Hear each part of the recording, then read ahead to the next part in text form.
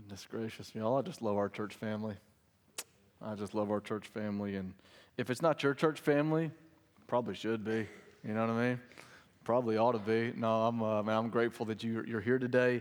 It's already been a great morning. We got more good things to come.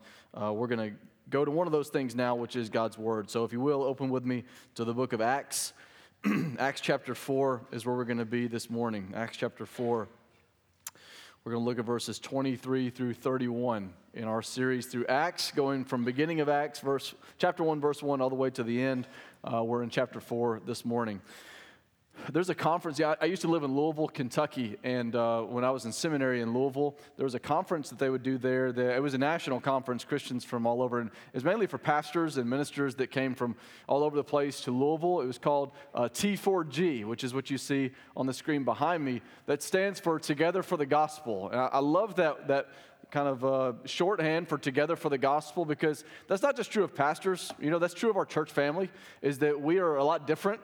Everyone in this room is different, but we are together. We are one, unified, even if we're not uniform. We're together for the gospel. At that conference in Louisville, picture 15,000 people or so, specifically people that are usually in the ministry, but not necessarily all of them. At this Together for the Gospel conference, there's really good preaching, really solid preaching, and you get to see some of your friends that maybe have gone to ministry assignments elsewhere. But the best part of that conference is the singing. And I'm not a singer, but I sing. They always say, like, you can get on stage and sing. I sing every Sunday right there. I'm going to stay singing right there. Maybe that's you. I just love, while I don't love singing, I love singing in this context. I love singing here. There's just something special about lifting our voices and singing to praise God. It's biblical. I mean, you see this in God's Word. They sing the Psalms. That's what the Psalms were. They're songs where they praise God through what they read, or what we read in Scripture. At this T4G conference, there was just something about, amazing preaching, but everybody walks away saying, wow, the singing. Because just picture, especially the echo of male voices, because there's so many pastors there echoing, and how rare you hear that, right? And echoing in the walls of this massive, the Yum Center in Louisville, where the Louisville basketball team plays. It's just an enormous place that is filled with praise. It's just an amazing occurrence. People coming together and loudly lifting their voices. That's what we want this to be, by the way. Loudly us lifting our voices to God. The reason why we did that at that conference, and the reason why we do it here every week, is to remind ourselves of things, These songs remind us of the truth. And it's like, well, I didn't forget. Yeah, but don't we? Don't we? We forget, and we need to be reminded of who God is and what He has done. Guys, since the church began, there has been something special about God's people coming together. That's why online church is an oxymoron. And that while it's a good thing to have, it should never be what we permanently go to. Because there's something special about the church coming together. It's what made COVID so painful. Because you watch and you think, well, this isn't the real thing. Yeah, no kidding. Because the church is supposed to come together. And there are many watching right now, by the way, online, that wish they could come together. Because there's a longing in our spirit. Because God put that there. It's special to come together with the church. The passage we're looking at this morning, and have been looking at for a few weeks now, despite the opposition of the Jewish leaders, which we've been reading about, Luke closes this narrative, which began, and by the way, at the beginning of chapter 3, he closes this narrative with a sound of hope, because we're going to see a theme begin here in this part of this chapter that's going to really last for the rest of the book of Acts. And that theme is, what would the church's response be to persecution? This is where persecution begins. What would the church's response be to persecution? And the reason that's important is because it's not just supposed to be their response, it's our response. It should be our response to threats and persecution and opposition that we face in our world. They come together and they're reminded of the truth. And so as we go forward, the reminder is that as we go forward, here's the big truth. God goes forward with us. He doesn't just go forward with us, He goes forward before us. And that's the good news. And we come together, and they came together here to celebrate that reality. Acts chapter 4, 23 through 31. Let's look at this neat reality that they get to celebrate.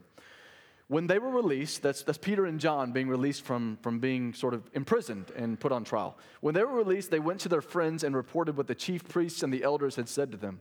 And when they heard it, they lifted their voices together to God and said, Sovereign Lord, who made the heavens and the earth and the sea and everything in them. That's pretty sovereign, right?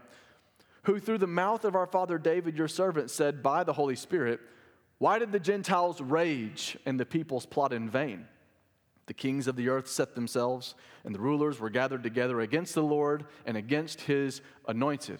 He continues in verse 27, For truly in this city there were gathered together against your holy servant Jesus, whom you appointed or anointed, both Herod and Pontius Pilate, along with the Gentiles and the peoples of Israel, to do whatever your hand and your plan had predestined to take place. Wow, what a crazy verse, right? 29. And now, Lord, look upon their threats, and grant to your servants to continue to speak your word with all boldness, while you stretch out your hand to heal, and signs and wonders are performed through the name of your holy servant Jesus. And when they had prayed, the place in which they were gathered together was shaken, and they were all filled with the Holy Spirit and continued to speak the word of God with boldness. Just to quickly recap, Peter and John have healed a man that was born lame. He couldn't walk, and their response to that is, hey, don't praise us. Let me preach this gospel and tell you about who's really worthy of the praise, the one who's actually done this miracle. And so they begin to preach, and they say some things that kind of ruffle the feathers of a few important people. The Sanhedrin, which is like the Jewish Supreme Court. This Supreme Court arrests Peter and John, throw them in jail. The next morning they have a trial. At that trial, they start to ask them questions, not about their doctrine, not about their theology, but instead about their power, because they have done something amazing, and authoritatively, they want to know where this came from. And in the midst of this trial, where they are now hurling threats at Peter and John and insults at Peter and John, the way that they conduct themselves is with boldness. Not cowering, but with boldness they respond to their threats. They then are released because they had not broken any laws. They had nothing to stand on. And yet, much to the dismay of the Sanhedrin, this Jewish Supreme Court, their efforts to halt the gospel spreading only threw fuel on that flame, which we talked about last week. Today, we're going to see that the very threats that they issued to stop God's people will only serve to bring God's people together for the gospel, T4G, which I'm going to assert to you that today I want you to take away from this passage a couple of things as we consider what it means for us to come together. Number one, that we should come together to pray and praise. We should come together to pray and praise. To pray and praise. What I want you to see, and this is a neat formula, you may not see it just initially, but what I want you guys to see is that their response, what we're going to see, is determined by what they believe about God. The things that they say, what their response is, their boldness is directly tied to what they believe about God. In other words, their behavior, and by the way, I'm going to argue that all of our behavior, their behavior, it flows downstream from their doctrine. Behavior flows downstream from doctrine. What we do, how we act, what we say, how we think, it flows downstream from what we believe and what we think about God. And we certainly see this is the case when they face these threats in verses 23 and 24. It says, when they were released, they went to their friends and reported what the chief priests and the elders had said to them. They had threatened them. They said, knock it off, stop talking like that. And they threatened them, and they come back and report this to their friends. It says, and when they heard it, they lifted their voices together. Notice the togetherness there. They lifted their voices together to God and said, we'll pause there for just a moment. Peter and John know that this is not an empty threat. They know that this is the same group of people that threatened Jesus, and Jesus had died. They had crucified him, put it up to Pontius Pilate to crucify Jesus, and the Romans carried that out. And so Peter and John know that this is not an empty threat. They know that the Sanhedrin means business, and so they go back and they come together with fellow believers. But what's interesting is that they are not shaken. The response of these believers to the threats of men was not to get quiet and say, oh, we better just lay low for a while. What do? Lift their voices. They lift their voices to God. When I was in 7th grade, I homeschooled for a while, like 1st to 6th grade, because, my mom just couldn't get enough of me, which I get it. Look at me. But me and my siblings, I have 3 siblings, so there's 4 of us, and so we homeschooled a little bit, and then for 1st to 6th grade, my mom sent me back to public school in 7th grade, and I lived in Clinton, Mississippi at the time, and I was at Clinton Junior High, and I went back, and it was like a whole new world I was unlocked to, and you got kids that are 13 cussing up a storm, and I'm like, we're allowed to do that? Is this, and then everybody's kind of making bad choices, and I'm like, so this is public school, okay. And it was really culture shock for me. And then they started to kind of influence me badly. I wasn't saved yet, by the way. God saved my life when I was 15, but which is why I did bad things. I don't do bad things anymore. I don't ever mess up. So I remember in 7th grade, though, sitting with some of my friends at the lunch table, and we would, every day we'd go and grab a handful of these plastic forks that they handed out for lunch, and I'd go and put them in our pockets at lunch. And then as teachers and students would walk by, we'd take one out and pull back the prongs on the top and shoot them at people. And so the custodians loved us, I'm sure. Well, one day we got caught doing that, and I got sent to the principal's office for the first time. And that was a nightmare because I was a really good kid, and I behaved myself. I'm not kidding. I really was. I hated to disappoint authority, and so when I got sent to the principal's office, it was like the worst day of my life. And I was sitting next to my friend, and I was like, he put me up. It's him. He's a bad influence on me, And we got in trouble, and whenever they sent us out, and goodness, it's not a big deal. It's not like somebody lost an eye. I guess they could have, but they didn't. And the principal got on to us, and he sent us back. I don't even know if they told my parents. I probably told them because I felt so terrible. But my response to that was terror. My response to that was a ceasefire of the prongs on the top of the forks. Man, I was pretty good with them, too. I was like, We transitioned from that to folding staples to a square and putting them on top of pencils and shooting them like that. But that's another story for another time. I was terrified, and I had a ceasefire because of authority coming down on me. And that's what happens, right? The natural response to authority kind of coming down is that the threat of authority has the effect of laying low, stopping because of the threat of circumstances. And you'd expect a certain response from these guys being threatened by government authorities. They could have them killed. Go home, keep silent, lay low. But the opposite happens. Peter and John don't cower with fear. They get together with other believers, and they say what happened, and they praise, and they pray. They acknowledge that God's sovereign authority is over all things, including this authority that tells them to knock it off. They say, we got a greater authority than that, which we looked at last week. You see, they were turning over their struggles to the one over their struggles. There's something to that, right? They were turning over their struggles to the one over their struggles. Look at verses 25 and 26. They say, Sovereign Lord, who made the heavens and the earth, in verse 24, and the sea and everything in them, who, through the mouth of our father David, your servant, said by the Holy Spirit, why did the Gentiles rage? We're going to talk about this in a second. Why did the Gentiles rage and the peoples plot in vain? Pointlessly plot is what that means. The kings of the earth set themselves, and the rulers were gathered together against the Lord and against his anointed. The believers turned their praise into prayer. They're quoting from Psalm 2, verses 1 and 2. The context of Psalm 2 is that Psalm 2 spoke of who would oppose, the people that would oppose Israel's king and thus oppose God. And so this is Old Testament stuff, right? You have these people that would oppose Israel's king, therefore opposing God. It mentions rulers and kings and lots of different people. You have Gentile rulers that gathered together, Jewish rulers that gathered together. By the way, in chapter 4, verse 5, which we looked at, I think, a couple weeks ago, look what it says, chapter 4, verse 5. On the next day, their rulers and elders and scribes gathered together. The reason that's important is because when you look at what it says in verse 26, the rulers were gathered together. It's the same word. Luke is meaning to sort of put a hyperlink there to say the opposition gathered against God in the Old Testament, and the opposition is gathering against God in the New Testament. It says in verse 25, why did the Gentiles rage? We know what rage is, right? It's like this really intense, fiery anger. But that word for rage would be used to refer to horses who buck and throw their heads before their rider eventually tames them. It was like a rage, it was throwing and fitting, but at the end of the day, the rider was going to have his way. Or maybe a more pertinent example, this rage, this word of kicking the head and throwing whatever, That's what our son Shepherd does when I'm trying to change his diaper. You know what I mean? He's strong, but daddy's stronger. You know, he arches his back and kicks his legs, and I'm like, son, you're going to lose this. Because you know what always happens? The diaper ends up on him. Because dad always subdues. I always end up subduing him, and he puts up a pretty good fight, but he's weak at the end of the day. He's just a baby. I mean, what do you expect? Guys, that's the point, is that this word for rage is kicking and bucking, but at the end of the day, God subdues his enemies, doesn't he? God always subdues his enemies.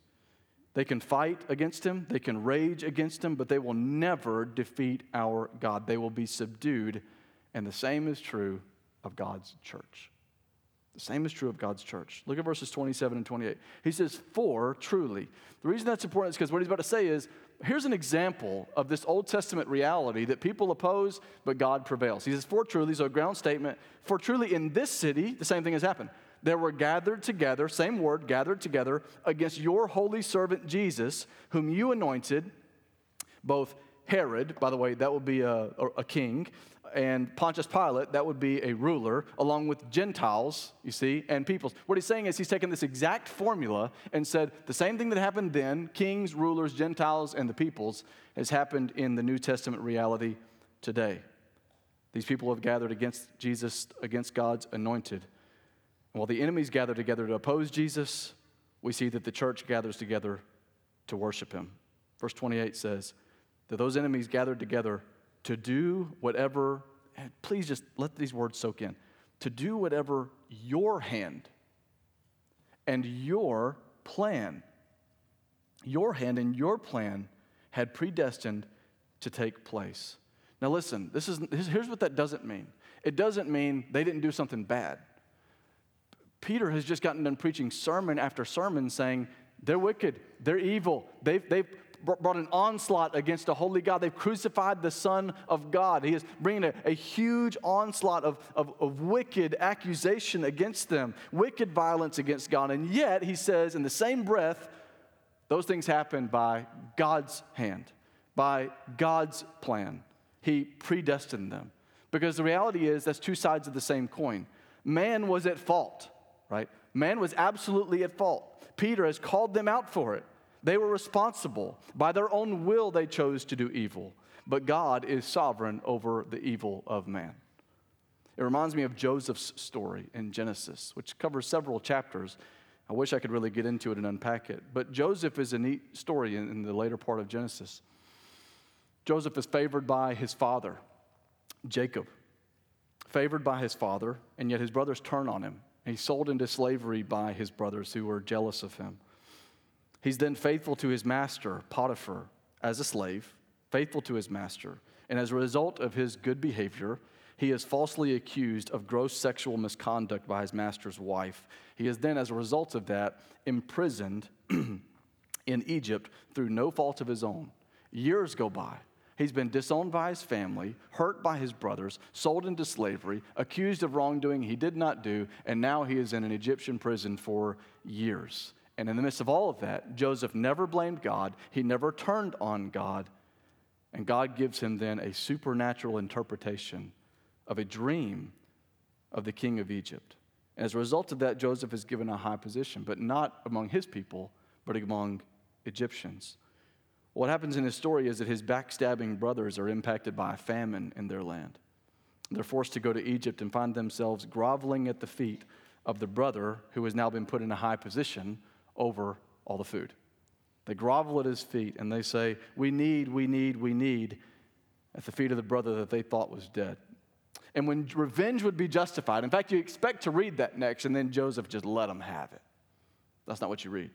Joseph instead shows them mercy. And there's a verse that is so good, that is so pertinent to what we're reading today. Genesis 50, verse 20. It says, as for you, Joseph speaking to his brothers, as for you, you meant evil against me, but God meant it for good, to bring about that many people should be kept alive as they are today. Something recently was pointed out to me by a pastor friend of mine, and that is that verse does not say that God used their evil for good. You notice that? It does not say that God used their evil for good. It means that God meant their evil for good.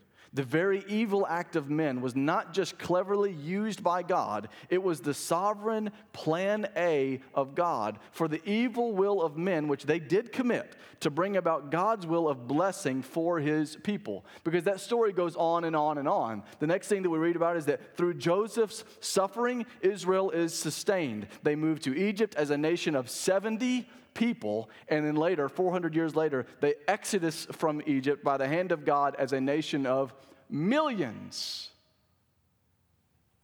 Does God mean evil for good? Does God use evil to advance his purposes? Yes or no? And I've hand-selected one example of that. But we could look at dozens and dozens and dozens, not just from here, but maybe from your life. If this didn't happen, I would have never been able to minister to this person. You see what I'm saying? God doesn't just use evil things. He purposes them, that they can be assets in his hand to minister and to bless his people.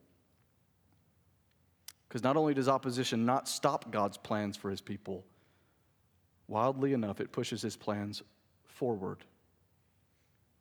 In this book that we're reading, the book of Acts, persecution will become severe.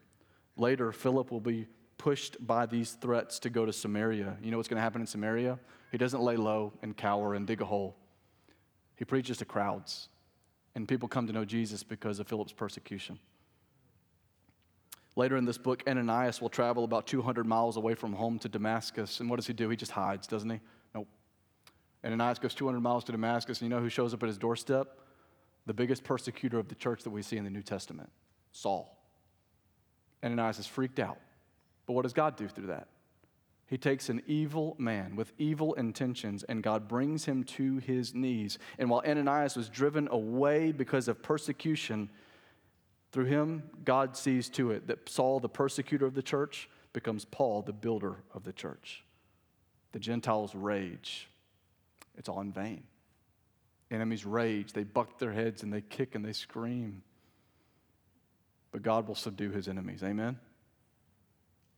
Amen? You better believe he will. Guys, why is God's sovereignty, his control, why is it good news in the presence of man's opposition? Because even the nastiest acts of men will not stand and cannot thwart that God sovereignly purposes, to quote a verse that you may know, all things for good for those who love God, who are called according to his purposes. You heard me say all things, right? All things, even evil things.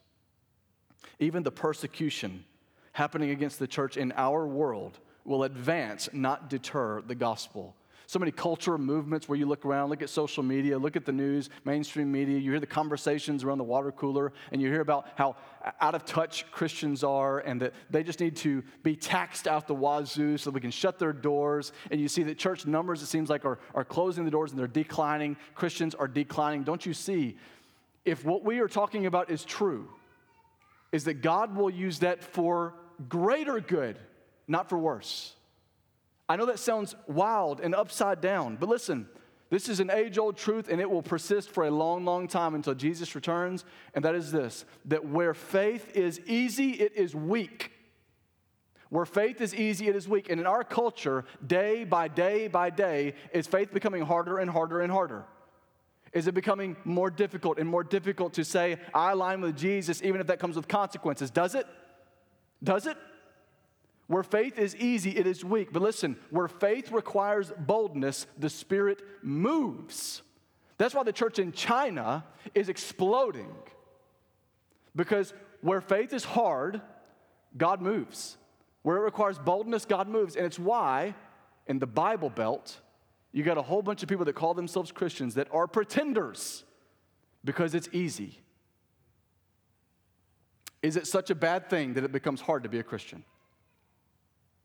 Think about it. The early church, it was hard to call yourself a believer. You were behind enemy lines.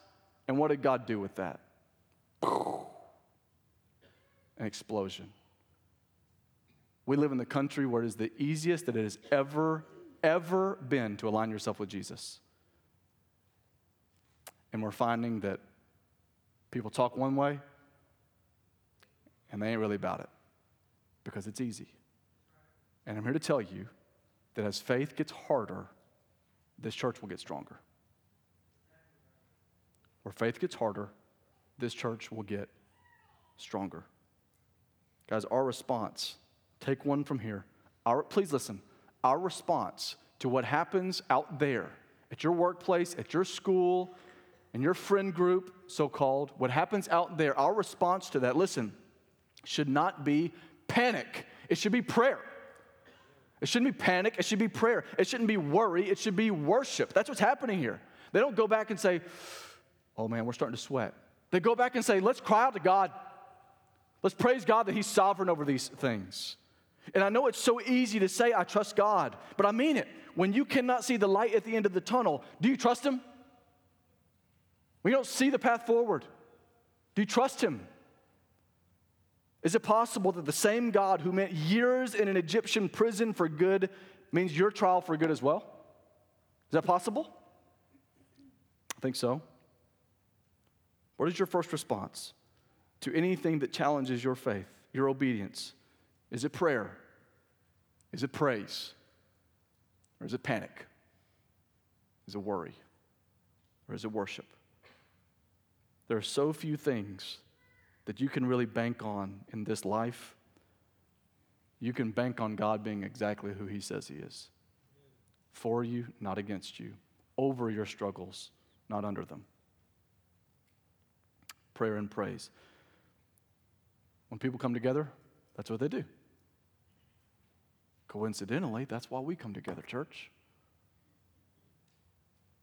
And when they do that, God moves, which is the second thing. They come together to see God move. But notice the first one comes first. They pray and they praise. And then God says, I received that. Now watch this. He doesn't pour out and then they say, thank you, God. We praise you, God. No, God wants the faith. And then He moves. And He's done this for a long time. The bold resolve and the faith of these Christians is on display here. But I want you to see something very important. Again, their behavior is downstream from their doctrine. Prayer and praise, they flow from the understanding that God reigns. You don't get to the request we're about to read in a moment without the first part of praising God and recognizing that He is over the bad things. Psalm 2, the passage that they quoted just a minute ago in verses 25 and 26.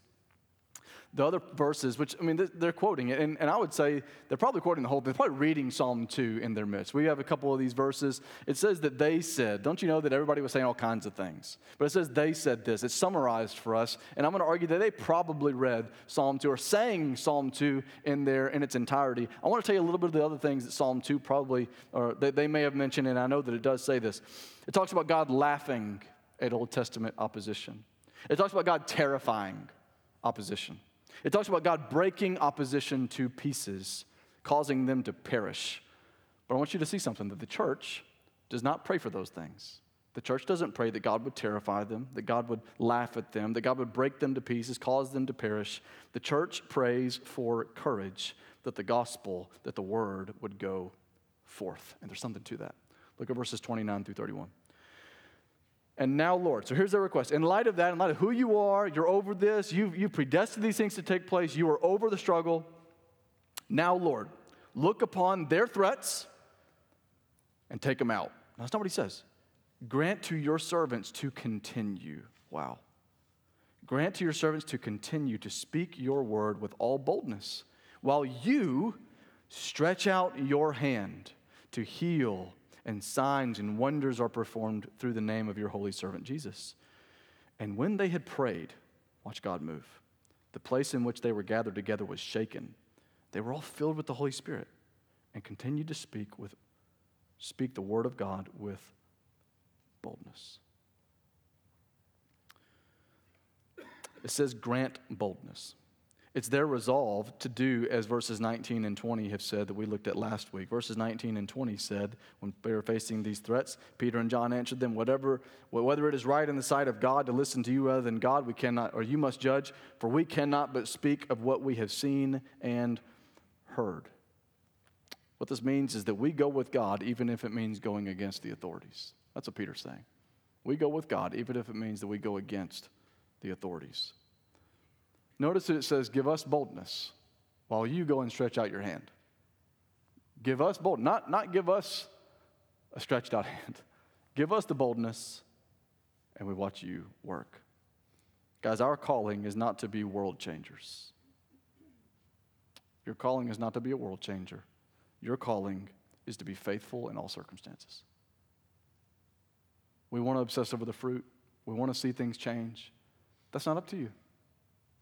You're to be faithful. You trust the one who can stretch out his hand and make mountains move.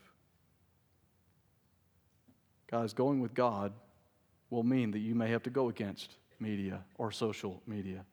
Going with God may mean that you have to be on the opposite side from your peers or the opposite side of the court of public opinion. It may mean that you receive name calling, people saying you're part of the problem. The culture may paint you as a religious nut. The government one day could lead to unfair taxation or even imprisonment for those that follow Jesus. Will you be faithful? Where faith is easy, faith is weak. Where it's challenged, the Spirit moves. You can't get past the fact that it says, while you stretch out your hand. Love those pronouns. You stretch out your hand to heal signs, wonders. Guys, the gospel movement does not go forward because the gospel people are educated, powerful, wealthy, attractive, and cool. The gospel moves forward because the God of all power and authority fills his people as they rely on him. I'll say it again. Our calling is not to be world changers. What you are called to do is to boldly continue in faith that God will do what you cannot. It's easy to forget this, that this is all a prayer. This passage is all God's people praying. It's all a prayer. Many of you guys have come to my office and talked about membership, or maybe even come to my house back before my house was a zoo, and that was hard to do. I like to have you guys to my house to talk membership or church. That's hard to do now, and so I usually do that in my office. And many of you have done that, whether it be you as an individual or you and perhaps your spouse have come and talked about joining this body of believers. A lot of you guys treat it like it's the principal's office, like you popped prongs off of forks or something. I don't know. It's not that intimidating. You can just come chill with me and we'll talk about how cool the church is. But anyway, whenever I have those conversations, and many of you have had this conversation with me, there's something that I told you that I'll say now. And I want you to know, if you haven't had that conversation with me, I want you to hear me say this. And that is that every time we see the Spirit of God move in a major way in the book of Acts, prayer is involved. Every time we see the Spirit of God move in a major way in this book, which is the story, the narrative of the early church, prayer was involved. And the reason I say that in our membership conversations is because I want them to say, or I want them to understand, you're not just a receiver here. We want you to pray for our church. Pray for your brothers and sisters. Pray for your pastors. Pray for the praise team. Pray for your Sunday school teacher. Pray for those that are serving. Pray for those that are in the nursery. To pray. Pray, pray, pray. And that's not just saying, I want you to do the things that the Bible says. Do the disciplines. That's not what I'm saying. I want you to do that because the Spirit of God moves when people pray. There's evidence of this. And if you want God to move in a powerful way here at this church, if fellowship wants to see lives changed, we must come together and plead to the only one who can change lives. You think good preaching changes lives? It doesn't. You think good music changes lives? It doesn't. They could come up here and perform an amazing song, and if God is not in that song, it's vain. If the gospel is not in this sermon, it's vain. Because good preaching and good music and good programs do not change lives. God changes lives. And if we want God to move in our church, and He has, we better be a praying church. We better be a praying church.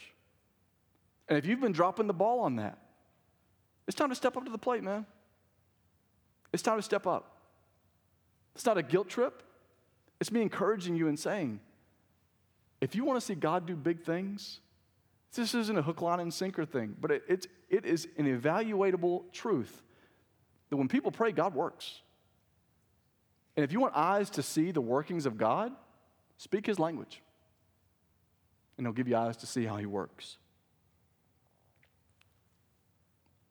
You will have eyes to see power in your walk with Christ if there is prayer in your walk with Christ. And that's what the church does. When we come together and we pray together, it's not a commercial, a transition.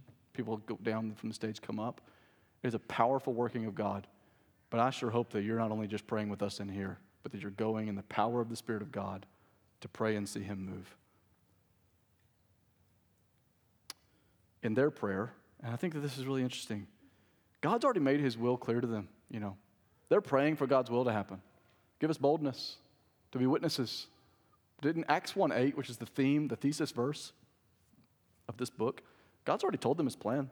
Jesus said to them in Acts 1:8, you will go, you'll be my witnesses in Jerusalem, Judea, Samaria, to the ends of the earth. He's already told them. He's told them his will. But you know what they're praying? That God would do that. That's weird, right? Why are they praying God's will if they already know it? Because praying for God's will shows that we are ready to submit to that will. Praying for God's will is saying that we are ready to submit to his plan. It isn't for God's adjustment. We don't pray for God's adjustment to our plan. It is for our alignment to his plan. That's why we pray. Not so that God would be coerced into doing what we wanted to do. It's so we can say, God, align me to you. Give me an understanding heart of what you are doing. Prayer prepares our hearts for the highs and lows that God will bring. Prayer is a relational step of forward faith into the unknown path that he has set before you. And what happens is that the Holy Spirit honors their request by making himself evident in their midst. Notice, what doesn't happen here is that the people are not shaken. It doesn't say the people are shaken. It says the very ground they stand on is shaken. There's something to that. How may God honor the hard prayers of faith of his people? He honored these hard prayers of faith. How will God honor yours? You know, I'm a parent of 4. Brooke and I they don't give you a handbook, you know. We just kind of shoot from the hip and hope it works out. Parenting's hard. And many of you know that. Many of you will know that. Sam and Landry, you're about to know that. Parenting's hard. And we all know that's the case, but you know, you never really feel that until it happens, right? It's really hard to watch your child get hurt, isn't it? It's hard to watch your child get hurt. But I think most of the people in this room know this, that while it seems upside down, keeping your child from pain and keeping them from difficulty, does that make them stronger or weaker? It's weird, right? Keeping your child from hard things, immense weight, struggle, pain, it hurts them, it doesn't help them. And as a parent, you learn that the hurt is hard to allow, but that it's for the good of the child. Do you not think that that same principle applies to our Father? Us, his children. God knows a little something about patiently bearing sorrow to bring about a greater blessing, doesn't he? Romans 5:8. But God shows his love for us in that while we were still sinners, enemies of God is what that means, Christ died for us. Guys, if Jesus did not endure the pain of sorrow, we would never know the joy of salvation. You see how God lays the foundation for that? That undergoing hard things, that's how God paves the way to greater things. God loves you. He proved that when he sent his son Jesus to die on the cross for you. He knows a little something about suffering because he bore the sins of the world so that he could offer to you forgiveness for those sins, a substitution. He goes in our place in death so that we could have his place in eternal life. And he was gloriously resurrected to prove that that sacrifice was all that it was claimed to be. That's the invitation. That's what God has for you because he knows a little something about sorrow that leads to great joy, celebration. God has always used great trials to bring about greater triumphs. The Father looked on as his Son suffered more than you and I ever will, and his love for his child, please don't miss this, his love for his Son did not waver then, and if you are his child, and if you're going through it, it doesn't waver now. That principle still applies to us. God sees you in your sorrow. He has not abandoned you. Will you pray a prayer of faith today? A hard prayer. A prayer that trusts him. It isn't for God's adjustment to our plan. It's for our alignment to his. And when Joseph was in a prison for 2 years, wondering what in the world God was doing, when he'd done nothing wrong, he trusted God. And through him, God delivered the 70 of his family, but also delivered on his promise that he would make this a great nation, Israel. That's not you. But I know that many of you are going through it right now. And you feel like you're in a figurative prison, perhaps. The shackles of a depression or a loss or grieving. It's like, when is this going to let up? I don't know. But there's something to the fact that God's people pray a prayer of boldness, even in the middle of it. And the very next thing after they did that was that God poured out a ground-shaking, literally, movement of the Spirit. Today, where faith is weak, where faith is easy, it ain't worth nothing. Where it is tested, is strong. Today, many of you are being tested in your faith. My encouragement to you is to see with eyes of faith that God is not harming you. He's watching the hurt as a parent, knowing that you will be stronger on the other side of that. He knows that as a parent, and we can praise him for that.